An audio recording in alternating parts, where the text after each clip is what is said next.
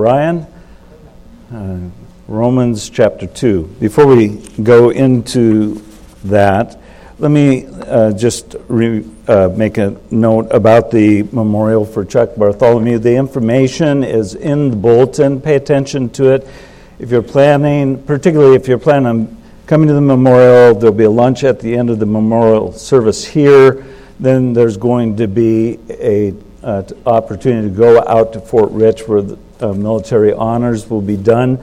If you're planning on going to that, you need to sign up on the sheet that's right outside these doors on the table. You have to give your information, your name and driver's license number and etc. It's all there. You can see what is needed. You can't get on unless that is pre-done. So either this week or next week at the latest. I think Sandy said she would have it out on the 8th as well. Make sure that you sign it up for that. Otherwise, you would not be able to go out there. And that includes kids as well. Information needs to be there. Okay? All right, let's go to the Lord in prayer. Lord, we come to you now as we come to this part of our time of worship this morning where we go kind of deep dive into your word. Thank you for it.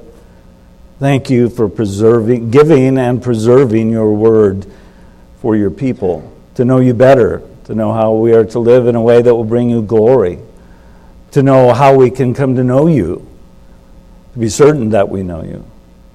So help us as we go into our study in the book of Romans to receive from you what we need. And I mean that individually, Lord, not only as a church body, but individually. You know every heart. You know what is needed in every person's life. You know every thought, every word before it's spoken. You know everything. So we would pray that you in your sovereign workings would deal wonderfully in our hearts and in our minds through the Scriptures this morning, to the glory of your great name and the Savior whom we love and in whose name we pray.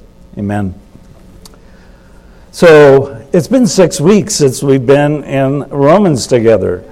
I had a few weeks off with my knee replacement surgery, and then we had Palm Sunday and Easter, and now we're going back into Romans. And just to let you know, there'll be a couple more weeks at some point this month, 2 or 3 weeks, where I'll be gone either to a wedding in Colorado, a granddaughter's wedding, or down to Biloxi with my wife to help care for her sister who's getting her second knee replacement surgery. So my wife is nurse par excellence now on knee replacement surgery. So if any of you have that done, just call her.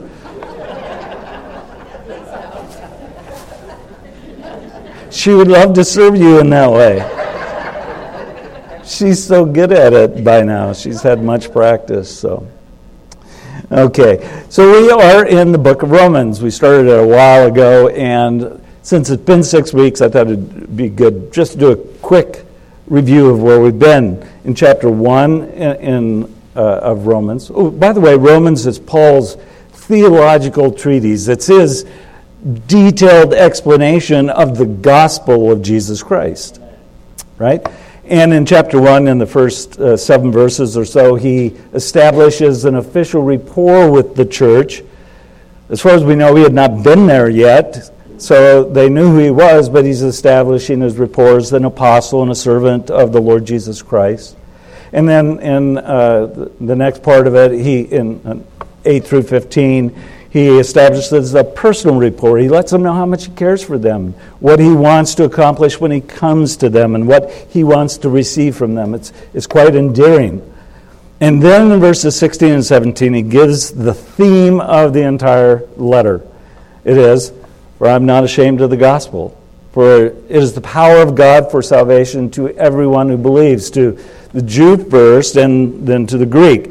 "For in it," that is in the gospel, "the righteousness of God is revealed." And that means how to have a right relationship with God is revealed from faith to faith. "For just as it is written, the just or the righteous shall live by faith." So he sets that up. The theme of the letter is the gospel of Jesus Christ, which is able to save.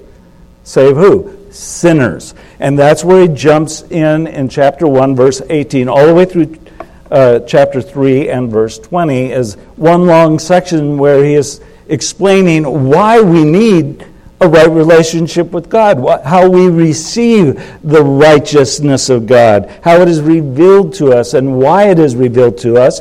And essentially, one word sums up 1:18 through 3:20. It is the word condemnation. People are condemned before God because they are sinners.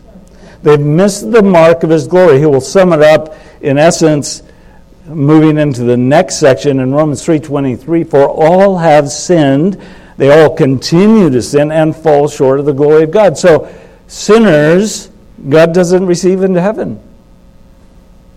Sinners can't spend forever with Him. And we're all born sinners. And we received a sin nature via natural childbirth from our parents. It was passed down from Adam and Eve to their children, and every human being born ever since, born with a sin nature. Also, Adam's sin was imputed to our account, every human being's account. His sin of disobeying God was put on us. He was a federal head, if you will. He acted on behalf, we don't like it, but he acted on behalf of the whole human race. Now, we do like the fact that Jesus acted on behalf of the human race. He was our second federal head, if you will. So we were born with the sin nature. We received Adam's sin imputed to our account. And thirdly, we are sinners by practice. We come out of the womb as sinners. And every parent knows that from the moment they bring their baby into their arms and take them home. It does not take long to realize, my child is not that angel from heaven. My child is a sinner through and through. Just as David said in Psalm 51, behold, I was shapen in iniquity, and in sin did my mother conceive me. Born a sinner, guilt of Adam's sin, and practice sinners. So we stand condemned, and that's the first major section, 1:18 through 3:20. In 1:18 through the end of chapter 1:32, he is addressing a particular group of sinners, pagan, unbeliever, idolaters, who have suppressed the truth in unrighteousness. And God is revealing His wrath against them, against all sinners, but people who suppress the truth in unrighteousness, they suppress the truth that there is a God who is, and one to whom they will give an account. And God has made Himself known in creation, Paul says. His invisible attributes, His divine nature, His power, etc., have been seen by what He has made. It is clear. There is a God to whom we'll give an account. And he says, but instead of believing in and submitting to that God, they make gods of their own imagination. They worship and serve the creature rather than the Creator. And all different kinds of forms, like birds and animals and crawling creatures, and yes, even themselves. And so they worship and serve the creature. They believe the lie rather than the truth about God. And so God gives them over. He gives them over to lustful passions and to depraved minds and to despicable behaviors. That's all 1:18 through 32. But what about the rest of us? I mean, how many of you are pagan, unbelieving idolaters? Not me. Say, I must be okay. Not so. Religious people too. Sinners. And that's chapter 2, moving into chapter 3. And in chapter 2, he's dealing with self-righteous religious people. Now, in the context, it's clear his mind is mostly on Jewish people. As you move through the text, that it becomes clear because of the content of it. But it really applies to any self-righteous religious person who think that they are better than those pagan, unbelieving idolaters who deserve the wrath of God. And in fact, that's what they thought. Yes, Paul, lay it on those people. They deserve it. And Paul says, wait a minute, you deserve it too. For every time you point the finger at them, saying they deserve it, you're pointing your finger at yourself. Because, he says, you practice the very same things. Now, maybe not the same exact behaviors, but it comes from the same sinful heart. And the same sinful attitudes are present. So he pronounces guilt on the self-righteous religious people too. He says God knows the truth, and he lays out the principles of God's divine justice system. And that is the first of them, is that God knows the truth. He knows what is actual. He knows what is real. He knows whether someone is self-righteous or whether they are righteous in Christ. He knows. And he judges according to the truth. Secondly, he says that he judges according to good deeds. And not in the sense that good deeds earn us a right relationship with God, but in the sense that he says, if Christ is real in your life, if you have been saved by the blood of Christ, then the evidence will be clear. It will be seen in your lives. If you can't see it in your lives, judgment is still coming upon you. Because how you live demonstrates what you believe. The third, he says, a principle of divine justice is that God judges impartially. He looks the same at Jews as he does Gentiles. He looks the same at the rich as he does the poor. He doesn't use gender as a basis of judgment either. Men and women, he sees them the same. Young, old, doesn't matter your ethnic background. It doesn't even matter your religious background, because you can still be religious and condemned. And that's chapter 2, 1 all the way through 16. Then in verse 17 through the end of that chapter, Paul is basically saying that there's such a thing as religion without righteousness. Now, by the way, I just want to point out, I was thinking about this all this week again. It's like, how much space is given in this front end dealing with condemnation for sin? How much space is given to the self-righteous religious people as opposed to the pagan, heathen, idolaters who are so wicked in everybody's eyes?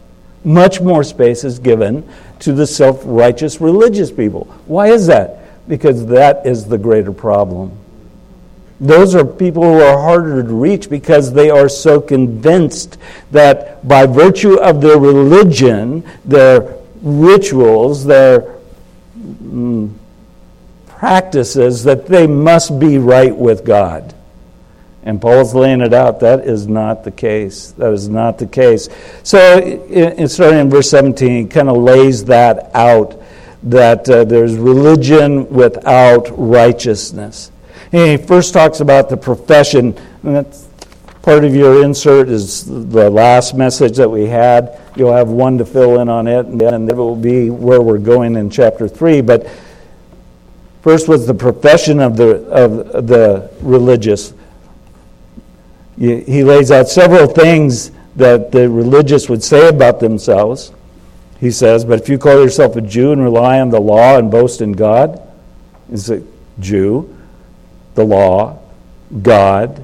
You know His will and approve what is excellent. 2 more. Because you are instructed from the law. In other words, you're learned. And if you're sure that you yourself are a guide to the blind, a light to those who are in darkness, an instructor of the foolish, a teacher of children, having in the law the embodiment and knowledge of the truth. So from 17 through 20, what he's basically giving is the profession of the self-righteous person, the religious person. I've got all these things on my side that must add up to being right with God. Because, God grades on the curve, right? Those pagan idolaters, they're below the bell curve. But us religious people, we're above. We're going to pass. We're going to get a welcome into heaven. Welcome. And he's saying, this is what you think of yourself. He says, you're so wrong. And that's what he does in verses 21 through 24. He prosecutes the self-righteous people. Listen to his words again. You then who teach others, and he does this by way of questions that really they're not interrogative questions. They're questions with the answers understood. right? It's understood. You then who teach others, do you not teach yourself? No, they weren't. While you preach against stealing, do you steal? Yes, you do. You say that one must not commit adultery. Do you commit adultery? At least in your heart you are. You abhor idols. Do you rob temples? You who boast in the law, you are dishonoring God by breaking the law. Why? Because no one can keep the law perfectly, right? There was only one who did, one who could fulfill it. You boast in the law, dishonor God by breaking the law. And then in verse 24, he really hammers them. He says, for it is written, as it is written, the name of God is blasphemed among the Gentiles because of you, you self-righteous Jews. In particular, he's talking to the Jewish people. But we could, again, any self-righteous religious person, you cause the name of God to be blasphemed when you say, I'm on God's side, and then you live like you aren't. That's what he's saying. Your words don't match your reality. Your words don't match your life. And so in verse 25, and that's where we're really picking up, in verse 25 through the end of the chapter, he's going to show some principles about the distinction between rituals and reality. Rituals and reality, if you're filling in your insert there. Now let me remind you, since it's been so long that we were here, Paul is using, all the way from chapter 2, verse 1, through this entire section, the literary technique called diatribe, which is where he establishes a straw man. He says, here's a self-righteous person, and I'm dialoguing with him. Now, Paul's doing the dialogue for both, but he's representing the religious person, and then he responds to the religious person. They had all these professions, and then he prosecuted them against their professions. Now it is rituals versus reality. So how would the straw man, if you will, handle the stinging rebuke laid on him that Paul just did, prosecuting him to the max? Well, I think he would quite naturally take refuge in the fulfillment of religious rituals. The religious Jew in particular would certainly draw attention to having been circumcised according to the law. The law was real clear about that in the Old Testament, all the way when God made his covenant with Abraham. 8 days after birth, a boy was to be circumcised. But this religious man might say, well, I bear the mark of the covenant of God made with Abraham. The mark sets me apart as being one of God's chosen people. Paul responds to the straw man by identifying 4 principles that deal with the relationship between ritual and reality. And in doing so, he's going to challenge religious people who are trusting in rituals rather than in a right relationship that comes by faith. So the first principle is a ritual with the spiritual reality is of value. A ritual with the spiritual reality is of value. That's verse 25, the first part of it. For circumcision indeed is of value if you obey the law. Now, what does he mean by of value? He means that there's spiritual value to it, to you. There's spiritual value to it in your relationship with God. So when he's talking about value here, he's talking about something that will enhance your life and honor God. So a ritual with the spiritual reality, there's value to that. And he puts it in those terms. For circumcision, that ritual indeed is of value if you obey the law, he says. If someone actually practiced doing what the law commanded, then circumcision, physical circumcision, would have been of value. Why? Because it would have been an indication that there had already been a spiritual circumcision that occurred in their lives, circumcision of their heart. See, while physical circumcision was part of God's covenant with Abraham, and thus with all of his descendants, it was always intended by God to be a symbol of something that was a spiritual reality. Brian just pointed out to us the bread and the cup. They are symbols of something that is of more value, the actual body of Christ and the blood of Christ. They're symbols. And that's what physical circumcision was. Now listen, Deuteronomy 30 and verse 6. You have that, Joel? There you are. Thank you.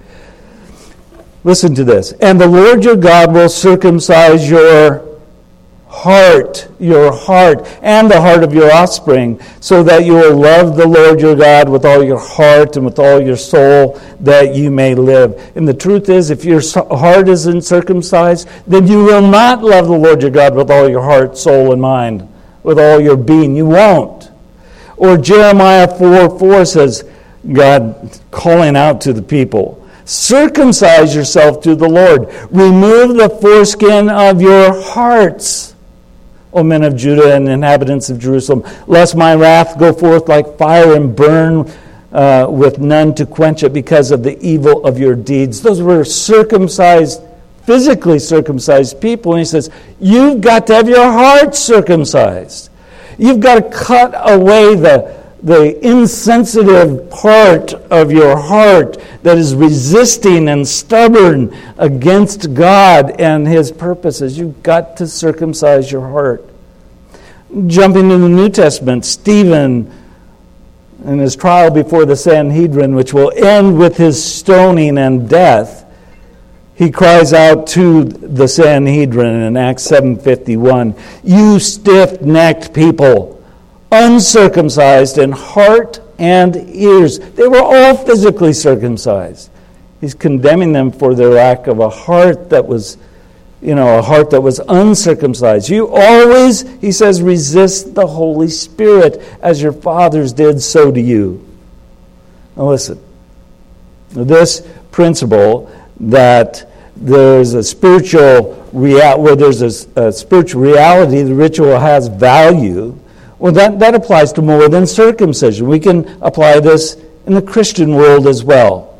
Water baptism, for example, which is oftentimes seen very much like circumcision was to the Jew, water baptism became for the church. It was kind of the one thing that you did that identified you as a member of the church. Well, water baptism is of value if it pictures you having already been immersed in the body of Christ by faith in Christ. A spiritual baptism, a waterless baptism where you're immersed in Christ by faith. Then water baptism has value because it reminds you of what's already occurred inside of you. Just like the emblems have value to us because it reminds us of what Christ did for us, what he's already accomplished for us in forgiving our sins through his sacrifice. Or the Lord's Supper. The Lord's Supper, most Protestants see baptism and the Lord's Supper or communion, the Eucharist is called different things, but see those as the two ordinances of the church, that the two things that Christ specifically commanded the church to do. Jesus commanded the disciples, go out and teach people about me, to observe all of that, but baptize them in the name of the Father, Son, and the Holy Spirit. Baptize people. And of course, that's what happened in Acts 2. In Acts 2, first Christian sermon Peter preached, 3,000 people surrendered to the Lord. They repented of their sins and turned to Christ in faith and were water baptized. And right there, it meant they were already baptized into Christ before they ever put their foot in the water. And so the Lord's Supper was the same way. There's value to it if you've truly believed in the sacrifice of Christ made for sinners. Then remembering the Lord that way has meaning. But, it doesn't if you haven't received the sacrifice of Christ for your salvation.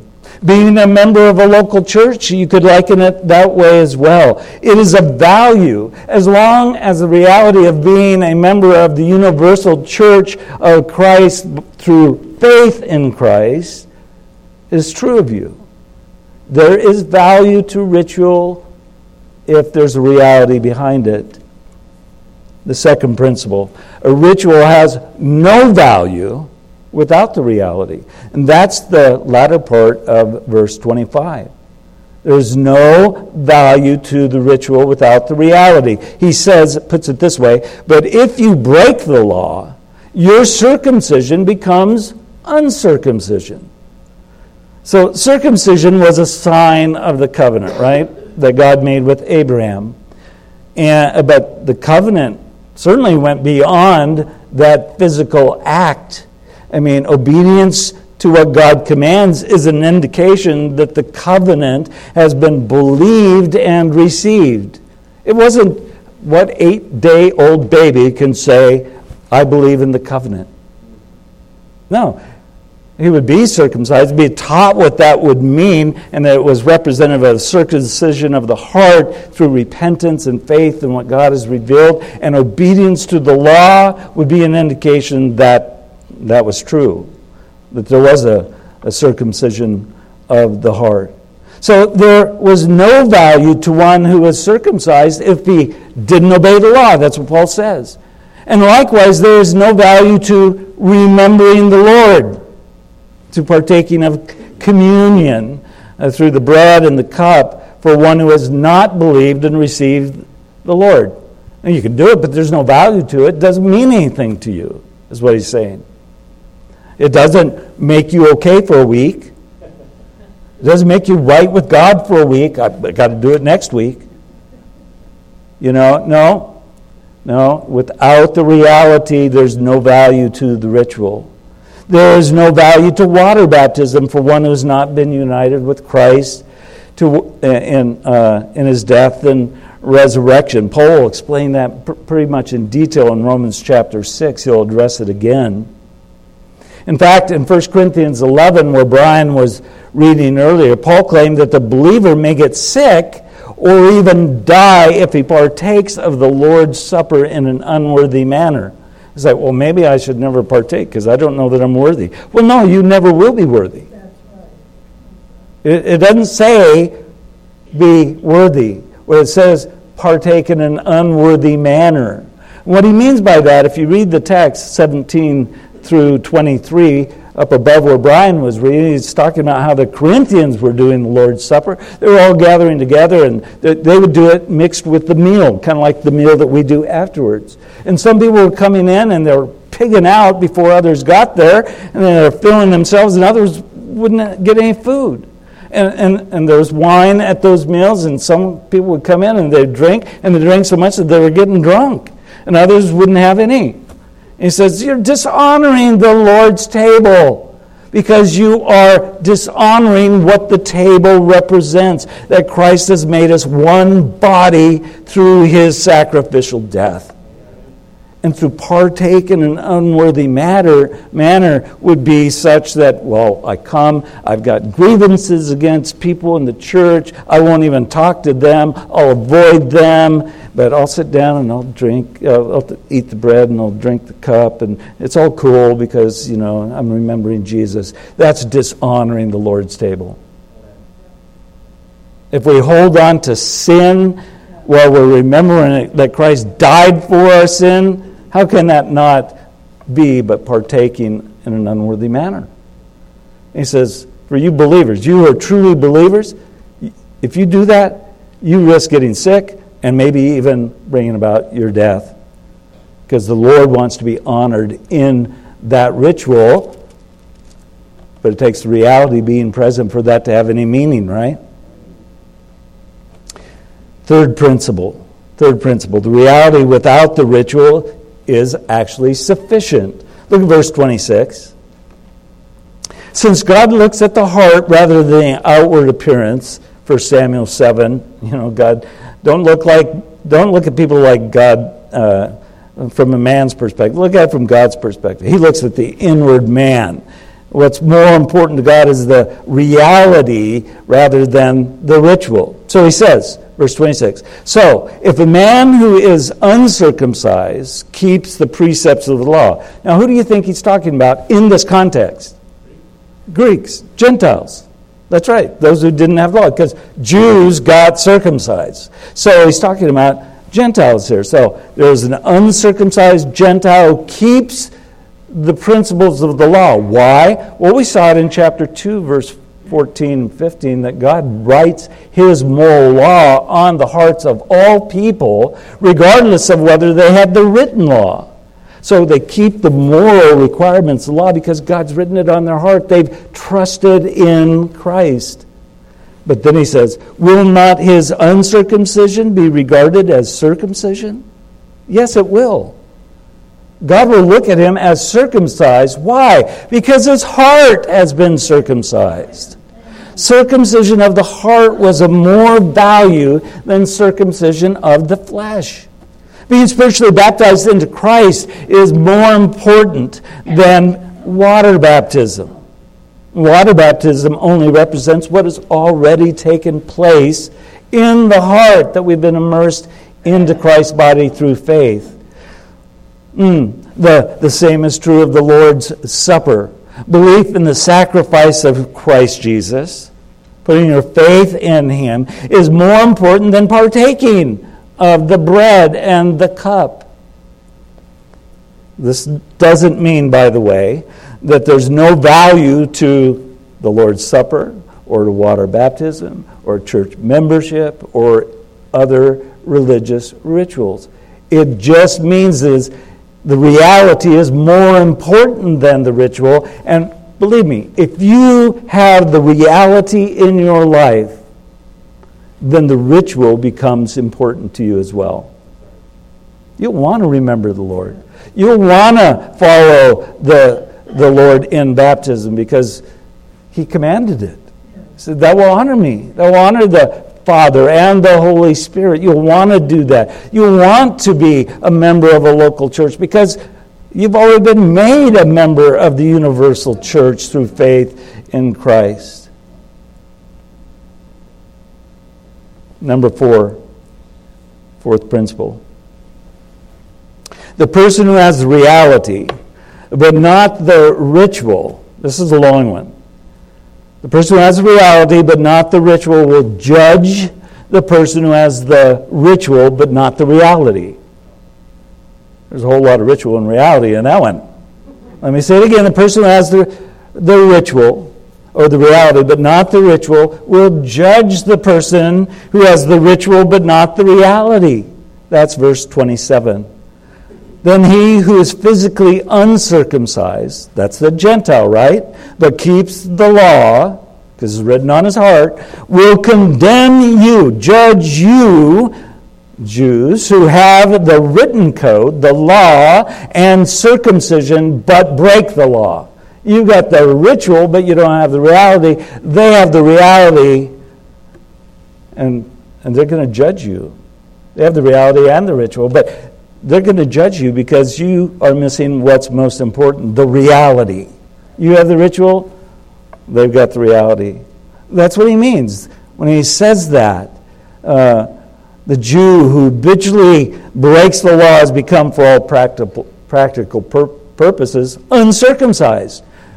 That would have been absolutely shocking for them to hear. Paul, what are you saying? Uncircumcised. Not in the eyes of God. Because real circumcision is circumcision of the heart. In fact, people who were uncircumcised Gentiles and yet believed God and had the moral law written on their heart and obeyed that moral law, he says they're going to stand in judgment. That's what he says. They will condemn you who have the written code and circumcision but break the law. Now, Paul does not mean that those who have the reality without the ritual will actually be the agents of judgment on the day when the Lord judges the hearts of all people. They won't be the actual agents. Rather, what he means is that their faith and conduct will serve as evidence of the absence of that in the lives of those who have the ritual but not the reality.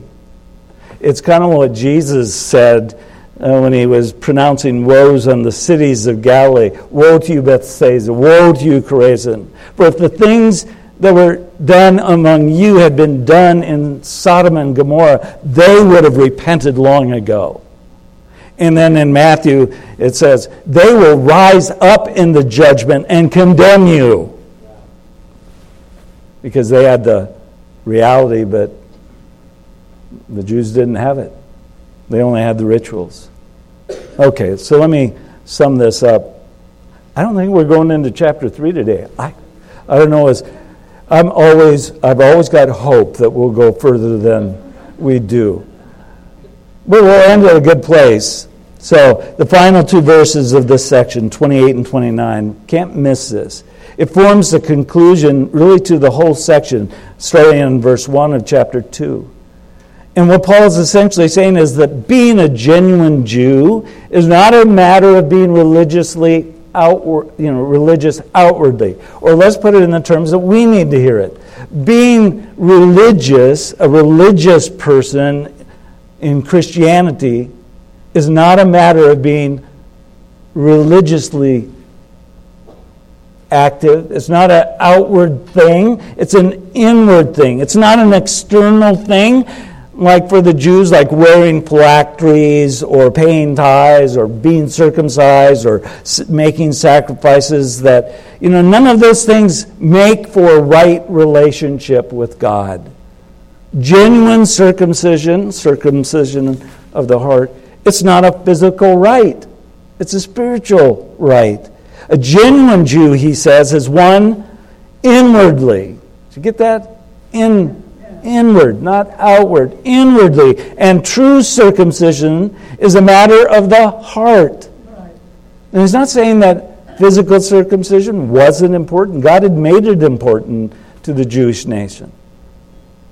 But it meant nothing without the reality of circumcision of the heart. He says true circumcision is, read this carefully, is accomplished by the Spirit, not by the letter. The Jews functioned under the letter, didn't they? Yeah. You obeyed this law. And what the law did was it put external pressure for external living. And it would manipulate people into doing things. It would bring about fear of condemnation if I don't do the right thing. So I better do the right things, otherwise I'll be condemned by God if I don't obey the external law, right? And that is not the nature of the gospel. Amen. The nature of the gospel is so different. In 2 Corinthians chapter 3, where Paul is speaking about the difference between the old and the new covenant, he says the old covenant was the letter written on stone, putting pressure on the outside. He said the gospel is the law written on soft human hearts. Hearts that are receptive to God's moral law written there. And they obey it. The law could only produce temporary change. And it's pictured by Moses going into the tabernacle, speaking with God. When he'd come out, his face would be shining so brightly that it would cause confusion for people, and he'd put a veil over his head, and as long as his face was shining, he would keep the veil there, and his face wasn't shining, and take it off. And people think, well, they do that because it's like blinding people's eyes? No, Paul makes it clear. The reason that he would wear the veil wasn't because of how bright his face was. It was because he didn't want people to see the glory shining on his face dissipating, disappearing. But that is the nature of the law. It can only produce temporary change. It cannot produce real inward change. That has to happen when God writes His laws on our heart. And He will only do that when we repent of our sins and we turn to Jesus in faith and we receive the gift of eternal life. And the Holy Spirit, circumcision by the Holy Spirit. The Holy Spirit he enters in. You know what he does? He cuts away the insensitive part of our being, the core of our being. He cuts it away. That hardness that was there, that insensitivity to the things of God and the glory of God, it's removed. And he moves in. And he leads us. And we walk by him. And we live by him. And his fruit, Galatians 5:22 and 23, his fruit then lives out of us. It's not something that we produce. He produces it in us. Just like the circumcision. He does it. We don't do it. So I would add to that being a Christian is not a matter of church membership or a matter of being water baptized or partaking of the Lord's Supper or teaching a Bible study or being part of a Bible study or serving in some other capacity in the kitchen crew or handing out bulletins or vacuuming the building or showing up for a work day or any other kind of church activity. It isn't a matter of activity. That's an outward thing. Now, God wants a work on the inside. And if he does that work in the inside, then we'll want to do those things. We'll want to participate in those activities. Why? Because we're part of Christ's body. He's been good to us, and we want to have a part with his work. He totally changes us from the inside out through the gift of eternal life and the indwelling of the Holy Spirit. We end up serving, but not because we're made to or guilt manipulated into it, but because we love to. We love to serve God. We love to serve people because God serves people. Jesus was a servant, wasn't he? He came not to be served, but to serve and to give his life as a ransom for many. So, Paul has shown that there is such a thing as religion without righteousness. You can have religion and not be in a right relationship with God. In a sense, religion is something that, I offer it to God. And righteousness is something that God offers to me through his Son. What a difference. Religion is what a person does for God. And righteousness is what God has done for the person who puts his faith in him. God provides it. Religion depends on our behaving, doesn't it? Behaving. Righteousness depends on believing, not behaving. Religion deals with the sufficiency of my character and my conduct, where righteousness deals with the sufficiency of Christ Jesus our Lord who died for us. So the question has to be, are you religious or are you righteous? Are you religious or are you righteous? You may have been religious your whole life and never became righteous before God because you never saw Jesus as the only way to be right with God. You were trusting in your fulfilling the rituals and the commandments and all those things. Going to church every Sunday or whenever the doors were open. Being baptized. Going through some consecration process.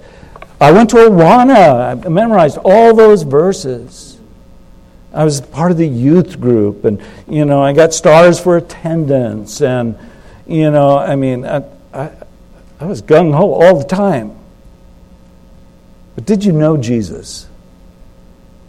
Do you have a right relationship with God? Through faith in Jesus. That's the question. That's the issue that Paul is addressing. There is such a thing as religion without having a right relationship with God. Are you trusting in religion to save you from God's judgment? Or will you understand and believe in the fact that God's Son bore your sins in his body as he hung on the tree so that you could have a right relationship with him? Verse 29 includes a play on words. Just offer this in the final words here. The word Jew comes from the Old Testament name of one of the tribes of Israel, one of the sons of Jacob, Judah. Remember the 12 sons? Judah was one of them. And the name Judah meant, and still means, he shall be praised. He shall be praised. So religion, what Paul is basically indicating is that religion may help you to look good in the eyes of other people, and you can receive from them praise. And that may be all that you really desire, to receive the praise of people because you're such a good person, such a religious person. But those who have put their trust in Jesus Christ will not receive their praise from men. They will receive their praise from God.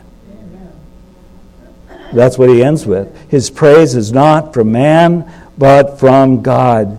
So you must decide what you want more.